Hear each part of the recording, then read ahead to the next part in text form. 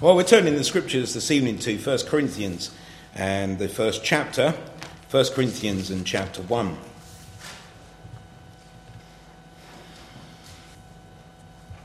I want to take as my text the 18th verse here, which is this: "For the preaching of the cross is to them that perish foolishness, but unto us which are saved it is the power of God." I may refer to other parts of this passage as the Spirit leads, but for the time being, that is the text which I want to consider with you tonight. And we'll take just the three heads that we usually take, and we will work from those. First of all, the preaching, which is spoken of here, for it says, "The preaching of the cross is to them that perish foolishness." Secondly, the power, for it says here, but unto us which are saved, it is the power of God. And then also the perishing. So we'll take the three P's from the actual verse itself here and consider the perishing also, those that perish. So first of all, when we consider this portion of Scripture, the apostle is concerned about the church at Corinth. They are not one in their proclamation of the gospel. There are a lot of problems, in fact, in the church. There's a lot of misunderstanding. There is a lot of the attributes of fallen man amongst them. We can't criticize them, though, because we're all the same. We all still have that old nature. We still have the sins which do so easily beset us. And sometimes, and perhaps most of the time, is sins that we don't even recognize as being particularly sinful.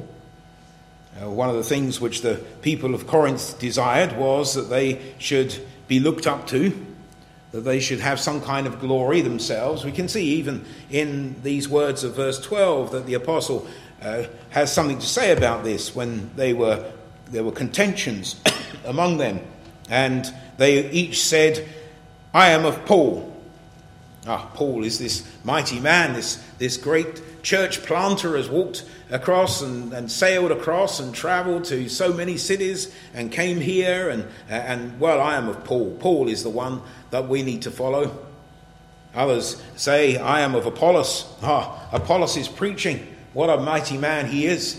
He has a way with words. I love to hear him speak. I love to hear what he has to say. And others again, "I have Cephas." The word here is so often pronounced Cephas, but the word comes from kephale, which is a stone. That's what his name means. It's also used of our head. I don't know if you realise your heads are rocks, but the word kephalic is the word which is used of a head in medicine, and that's the same word as the word for a stone. So here is Peter. But Peter, of course, was with the Lord. Paul wasn't with the Lord. Apollos wasn't with the Lord. Well, we follow Peter. And then someone tops them all. There's the story topping here and says, well, you might be of Paul, and you may be of Apollos, and you may be of Cephas, but I am of Christ. I'm the best. I am of Christ.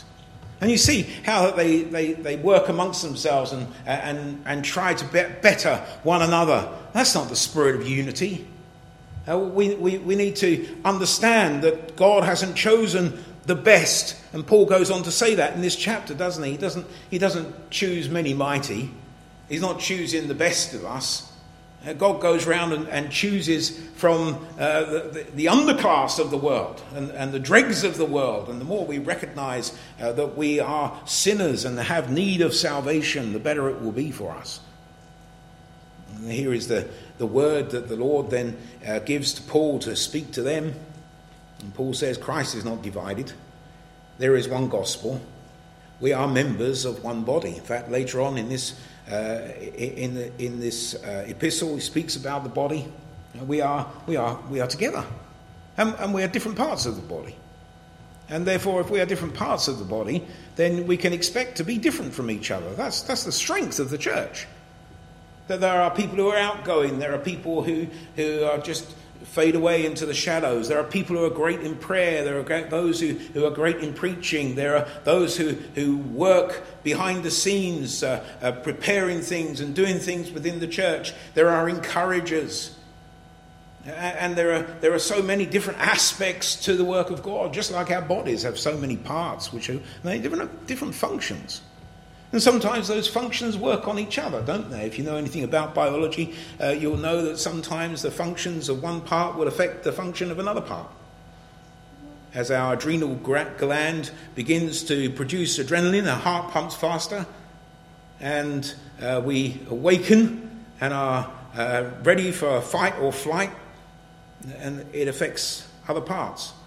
You know, whatever your situation within the church, whatever you think you may be, you can affect the whole church, because every part of the body has an effect on every other part of the body. And we need to recognize one another, that we are all useless on our own. There is no part of the human body that works by itself. If you cut off a finger, it's no longer any use. And Paul is seeking to draw them together and to work together. But then he goes on and he speaks about the gospel itself. This is where our focus needs to be. Our focus needs to be on Christ. The focus needs to be on what God has done and what Christ has done. And as he finishes off this chapter, we can see the summary in what he says, and that is, he that glorieth, let him glory in the Lord. Don't glory in who you are, what you're able to do. Don't glory in the things of the church and what you do in the church and what other people don't do in the church and all of those things, but glory in Christ. Keep our eyes fixed upon Christ. Give him the glory. Glory, we just sang glory to his name. And so the apostle says, well, Christ sent me not to baptize, so that people can say, well, I was baptized by Paul.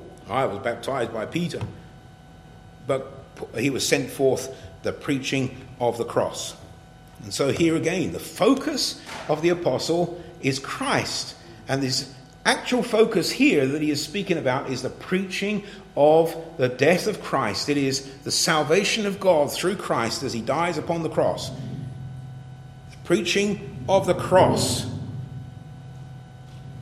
It says anything else demeans or detracts from the preaching of the cross. For Christ sent me not to baptize, but to preach the gospel, not with wisdom of words, lest the cross of Christ should be made of none effect. For the preaching of the cross is to them that perish foolishness, but unto us which are saved it is the power of God. So here we have this central tenet of the Christian life and the Christian work, and that is the preaching of the cross. Whether we do it ourselves as preachers, or whether we do it to encourage preachers, or to stand around preachers, or even if our preaching is of a simple kind, just a conversation here, a word drop there, an encouragement there, whatever it may be, it is all to this purpose, that the gospel go forth and that God be glorified, because ultimately the gospel glorifies God. And God was the one who sent Christ into the world. God was the one who accepted the sacrifice of Christ upon the cross on our behalf. You know, we kind of think that this was something which God had to do. God didn't have to do that. God was gracious, and God, because he found none who could stand in the gap before him, came and brought salvation himself through Jesus Christ. And in covenant, he accepts the death of Christ on our behalf. So first of all then, we have here this preaching. And the preaching is a very simple thing. We think about the preaching in its simplicity as a verbal communication. We all talk. And even people who can't talk still talk. And so people perhaps who are deaf, people who are dumb, they still talk. They still talk with their hands. They talk with signs and symbols. They can talk perhaps with the written word. But it's all a communication. So it's the simplest thing. And it is the same thing across the world. And when we bring the word of God and we preach this word, it is just such a simple thing to do. We don't have to climb mountains. We don't have to traverse the earth. We don't have to go on pilgrimages. We don't have to do any of those things. All we have to do is talk to each other and talk to people who don't know Christ. Just talking. Isn't that what we do? Do we not talk? No, some are better at talking than others. Some are not particularly talkers, certainly in a personal fashion. Some perhaps are better preachers than they are talkers. But here The verbal communication is such a simple thing. And that is what it pleased God to use. It says here in verse 21, "For after that, in the wisdom of God, the world by wisdom knew not God. It pleased God by the foolishness of preaching to save them that believe." So the wisdom of the world by wisdom knew not God. If the world would actually put its mind to wisdom and not continually tell itself that there is no God and therefore everything they see confirms that, of course, called confirmation bias, if they were actually wise to look at creation and think about what actually is done here and the complexity of it and of the whole ecology of the world and all of those things, if they actually looked at those things, they must come to a conclusion that there is something or someone, and it has to be a person really, because, well, we're people. Otherwise, we are the apex to this point of the universe. And the universe has evolved all by itself into intelligent beings. So that the universe, because we're a part of it, can actually manipulate itself. That's an amazing thing. So this universe, which came out of some singularity at some point of which no one can tell us what it was, because the basic answer is, well, what came before the Big Bang, if you believed in a Big Bang, is, well, we don't know. We don't know. Any honest scientist will say, well, we don't know. So they don't know. What was there? What is it that's eternal? What is it that is? What being is it? Don't know. But the scripture says that the being is God. God is a spirit. And that God created all things. And that we all answer to God. Oh, it is God who gives this word. He is chosen because the wisdom of the world is to look at the world and come up with something else. Why do they need to come up with something else? Because they started off with, we don't believe in God. So there must be another explanation. We're going to find it out and we're going to prove it. But they can't prove it because it's not provable.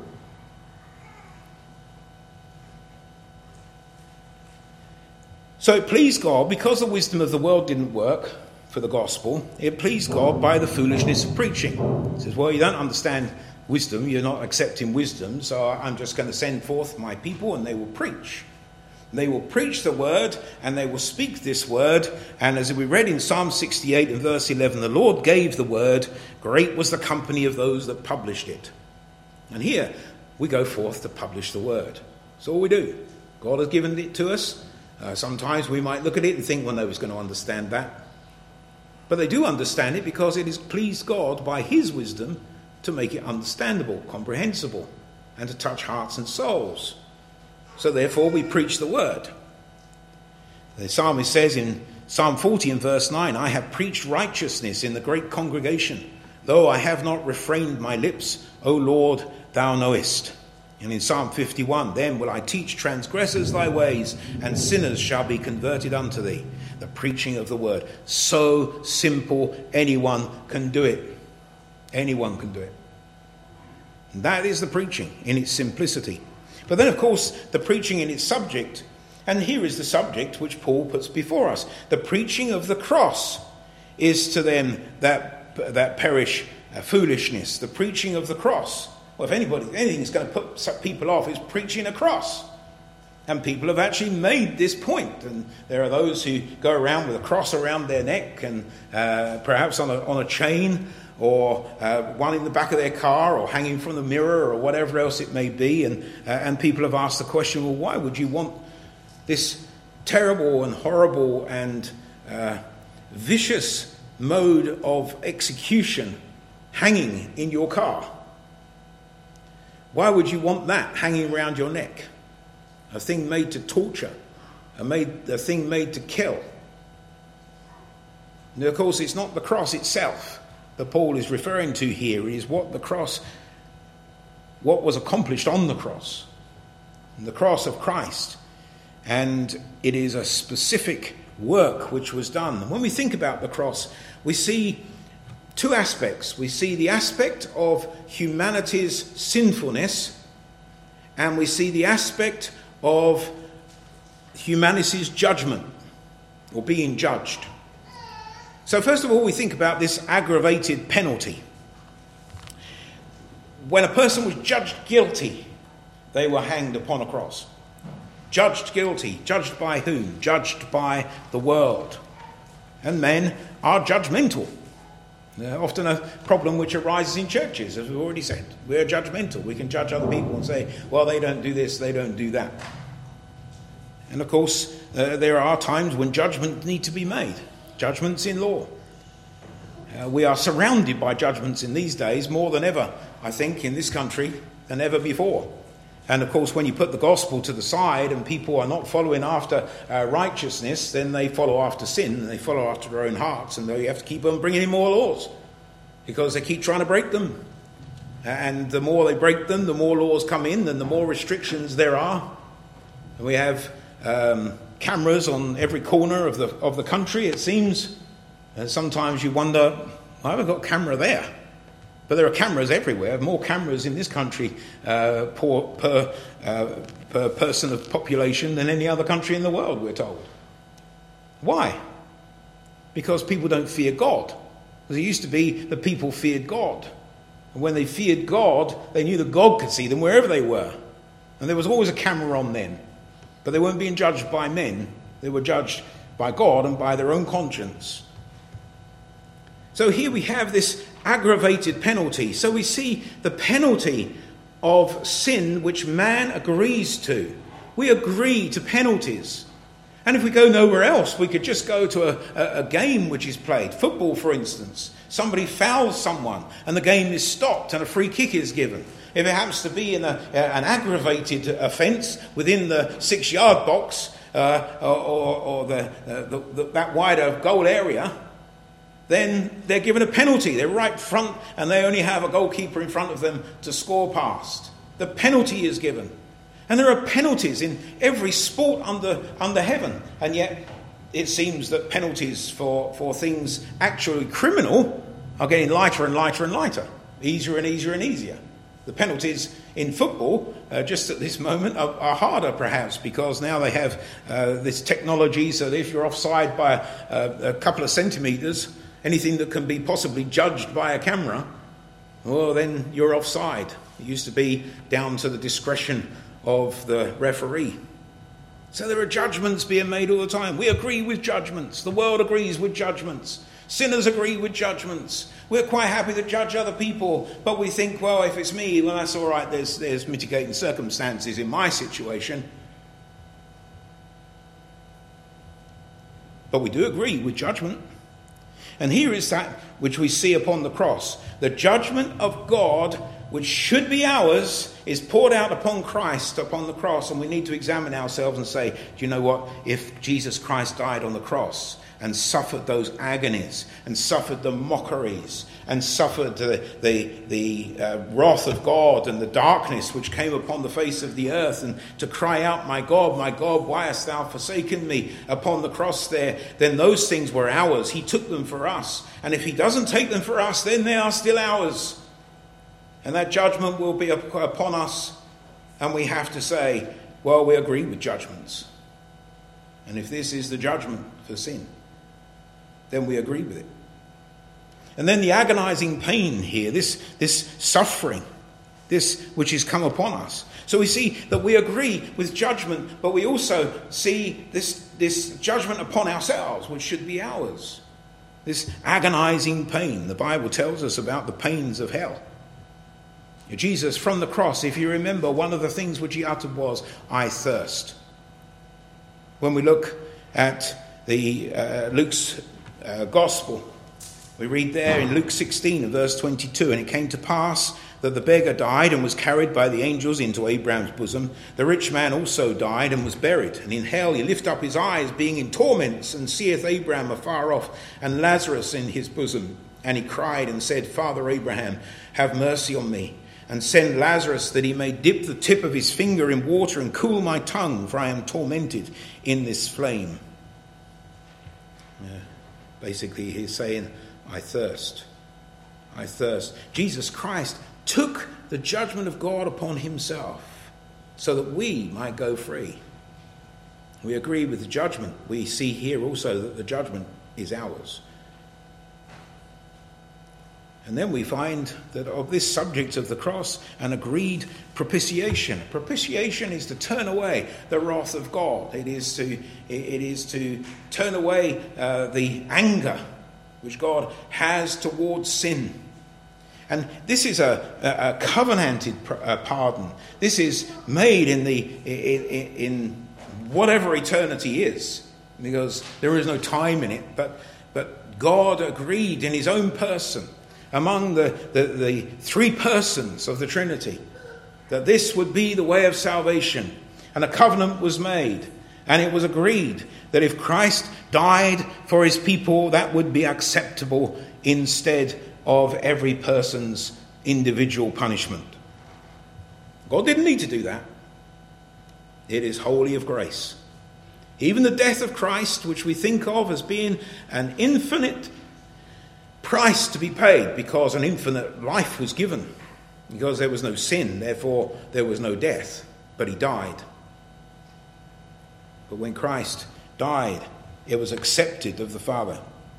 It was accepted that that would be accounted to us, and that our sins would be accounted to Christ.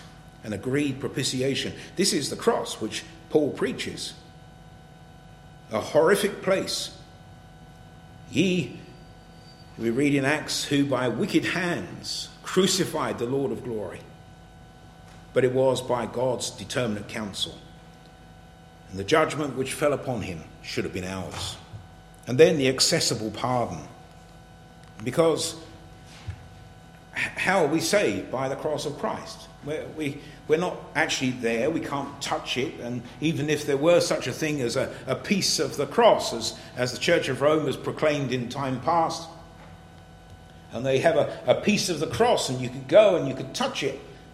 So what? How does that connect? But how do we have this salvation, this pardon? It is accessible simply as the gospel is preached simply. It is accessible by faith. Believe on the Lord Jesus Christ and thou shalt be saved. So simple, so simple. And yet the world reject it. They say, oh no, we don't believe. We don't believe that. It's foolishness. In our wisdom, we judge it foolishness, particularly preaching. I mean, we could understand if we had to do something, but preaching, and all we've got to do is believe what you say, and then we're saved. That's what the world thinks. And God says, well, you just carry on thinking it. Because God doesn't need us. God is eternal. And before we were created, he was quite happy. We don't know why he decided to create mankind, but he doesn't need us. He needs nothing. And yet, by grace, and in his own determinate counsel, this is what he has done. Now, the preaching of the cross. We see then the power. The power of the cross is simple, and I have to go very quickly now on my last 2 points, so I've taken all the time up on the first one. But the power is simply this. First of all, it is true. It's sincerity. It is true. This preaching of the gospel is true.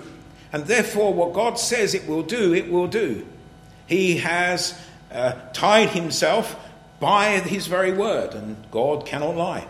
And then also, he has sworn by himself, because there's nothing greater than himself, by two immutable things.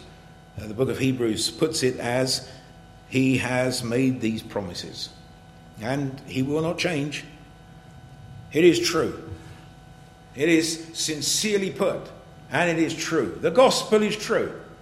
I was interested to hear the other day that someone using that old saying, and how that they spoke about someone who was pronouncing something or other, and they said, well, it's as if they are saying that as though it's gospel.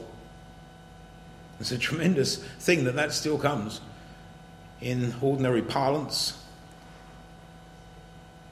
It's the gospel, because the gospel is true. Then also, the power of it is not just simply that the gospel is true, but it is suitable. It is suitable to the perishing heart, because it is the heart. It is our soul. It is our understanding. It is our desires, it is the will of man, it is the very essence of man which needs to be saved.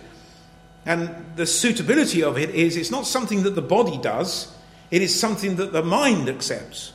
It is something that the heart accepts. It is something which the soul accepts. And so the power of the gospel and the power of the cross is that it is preached to us that we might be saved by the power of God.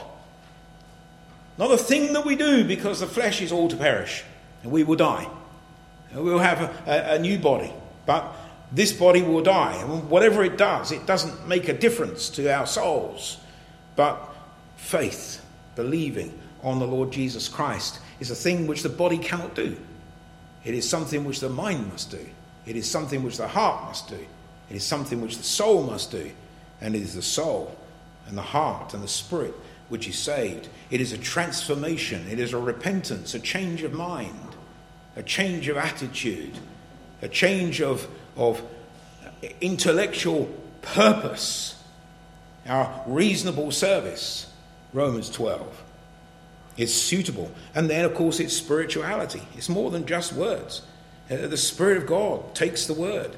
Isaiah 55:11, so shall my word be that goeth forth out of my mouth. It shall not return unto me void, but it shall accomplish that which I please.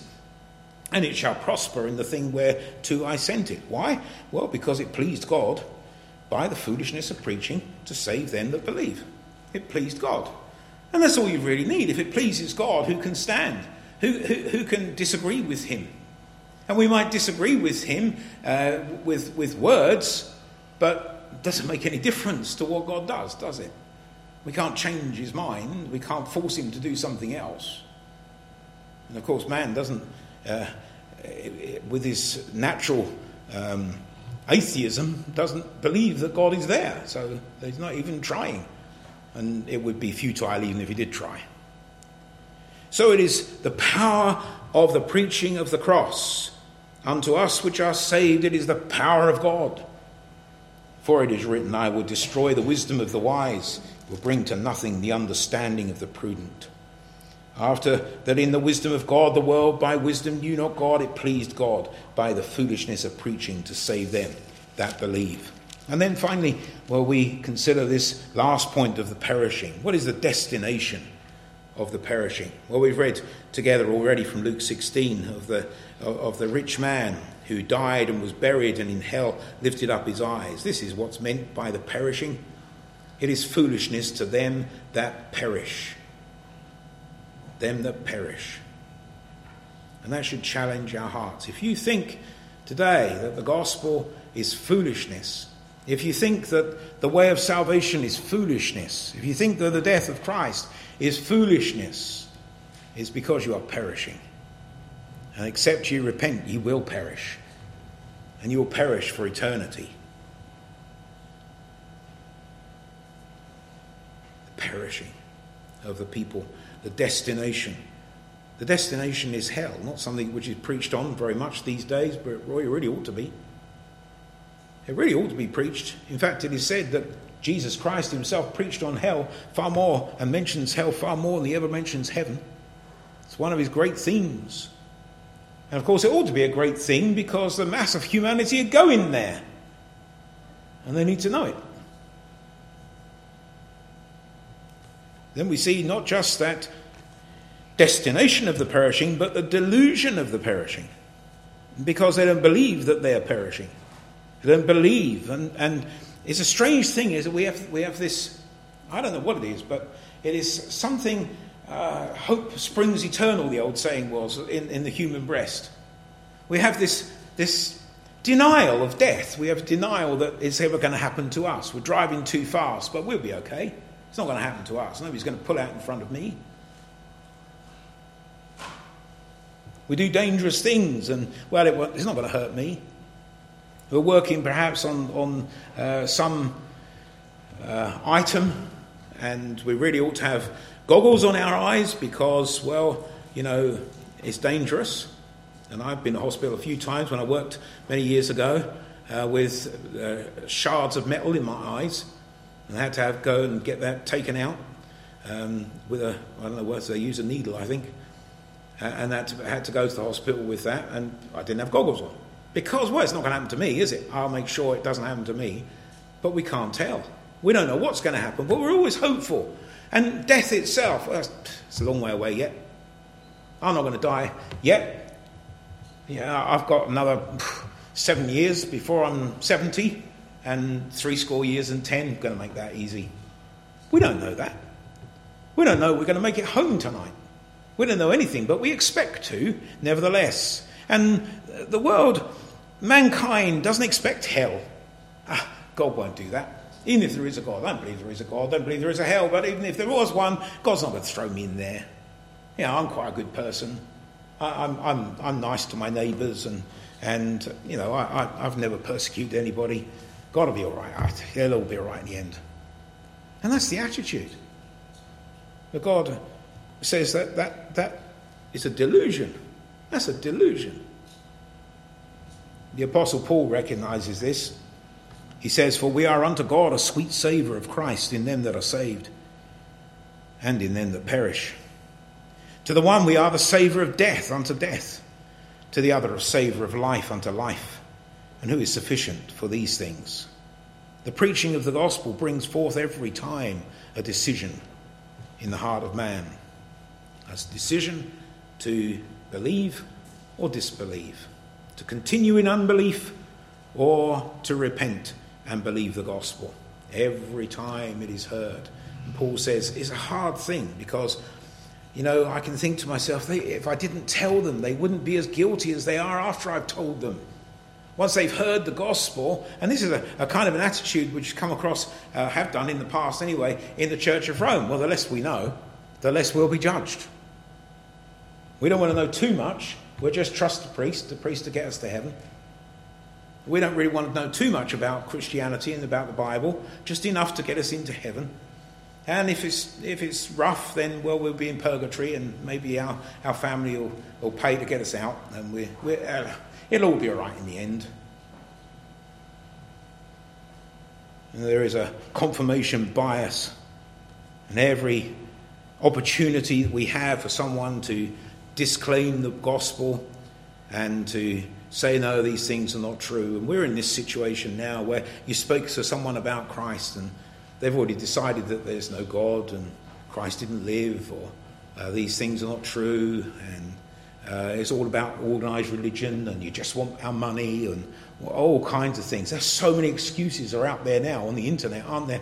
And people can pick them out of the air and say, you say that, but, and you say this, but. And it's a confirmation bias. It's to make them feel better. They are saying to themselves, peace, peace, when there is no peace. And then finally, the difference in the perishing. Because you see, we're all perishing. As soon as we're born, we are perishing. And we're all on that same broad road to hell. But some will repent.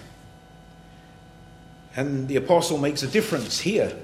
For he says, the preaching of the cross is to them that perish foolishness, but unto us which are saved it is the power of God. The very opposite here is not folly, it is actual power. Power. There is an energy. There is a salvation. There is the very power of God in this gospel and in the cross and in salvation. And it's not necessarily the expected. Sometimes we wish it was. We need people who can speak. We need people who have got energy. We need people who are going to get out there and preach that on the street corners who fear no one.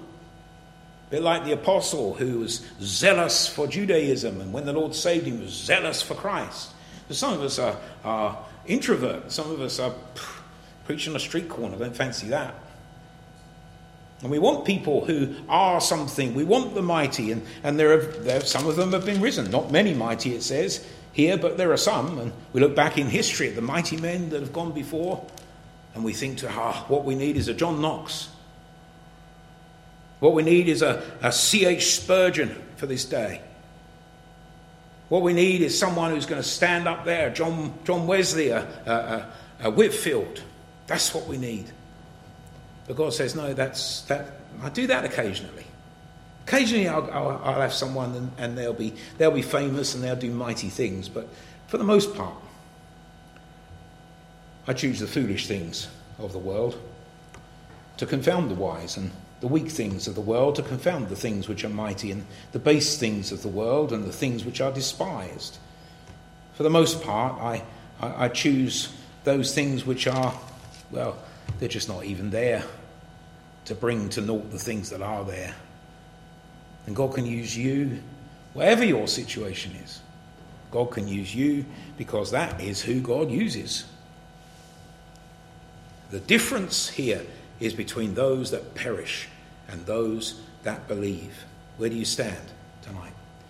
Are you one who's perishing and will continue to perish, confirming your corruption by every argument the world can bring, the wisdom of this world? Or will you believe the word which God has given and turn to Christ? Jeremiah 9:24 we read, "But let him that glorieth glory in this, that he understandeth and knoweth me, that I am the Lord which exercise loving kindness, judgment and righteousness in the earth. For in these things I delight, saith the Lord." And this is one of those verses, no doubt, in which the apostle speaks in verse 31 here, that according as it is written, he that glorieth, let him glory in the Lord. It is written on a number of places. It's not necessarily just one quote here, but there are a number of places. It says, let him that glorieth, glory in the Lord. In different words, but that is the kernel of it. The Lord is salvation. And the cross of Christ is the very nexus of that salvation. May the Lord bless with understanding and with salvation those who hear the preaching of the word tonight. Let's bow our heads in prayer. Our Father, we thank thee that thou, in thy purposes, hath sent forth salvation to humanity, fallen humanity, proud humanity, sinful humanity, wise in their own conceits. Lord, that thou didst send forth Jesus Christ. And the simplicity of the gospel, even though there was a great complexity of what Christ accomplished for us. The simplicity of the preaching of it, the simplicity of the reception of it. We thank thee, Lord, for so great a salvation. And, oh Lord, we pray for those who think themselves too wise for God. For thou hast made the wisdom of this world foolishness. And it pleased thee by the foolishness of preaching to save them that believe. Bless your word. Bless hearts and souls who hear this word. Lord, we pray that there might be salvation to the glory of thy name. For thy name is worthy of glory alone. Amen.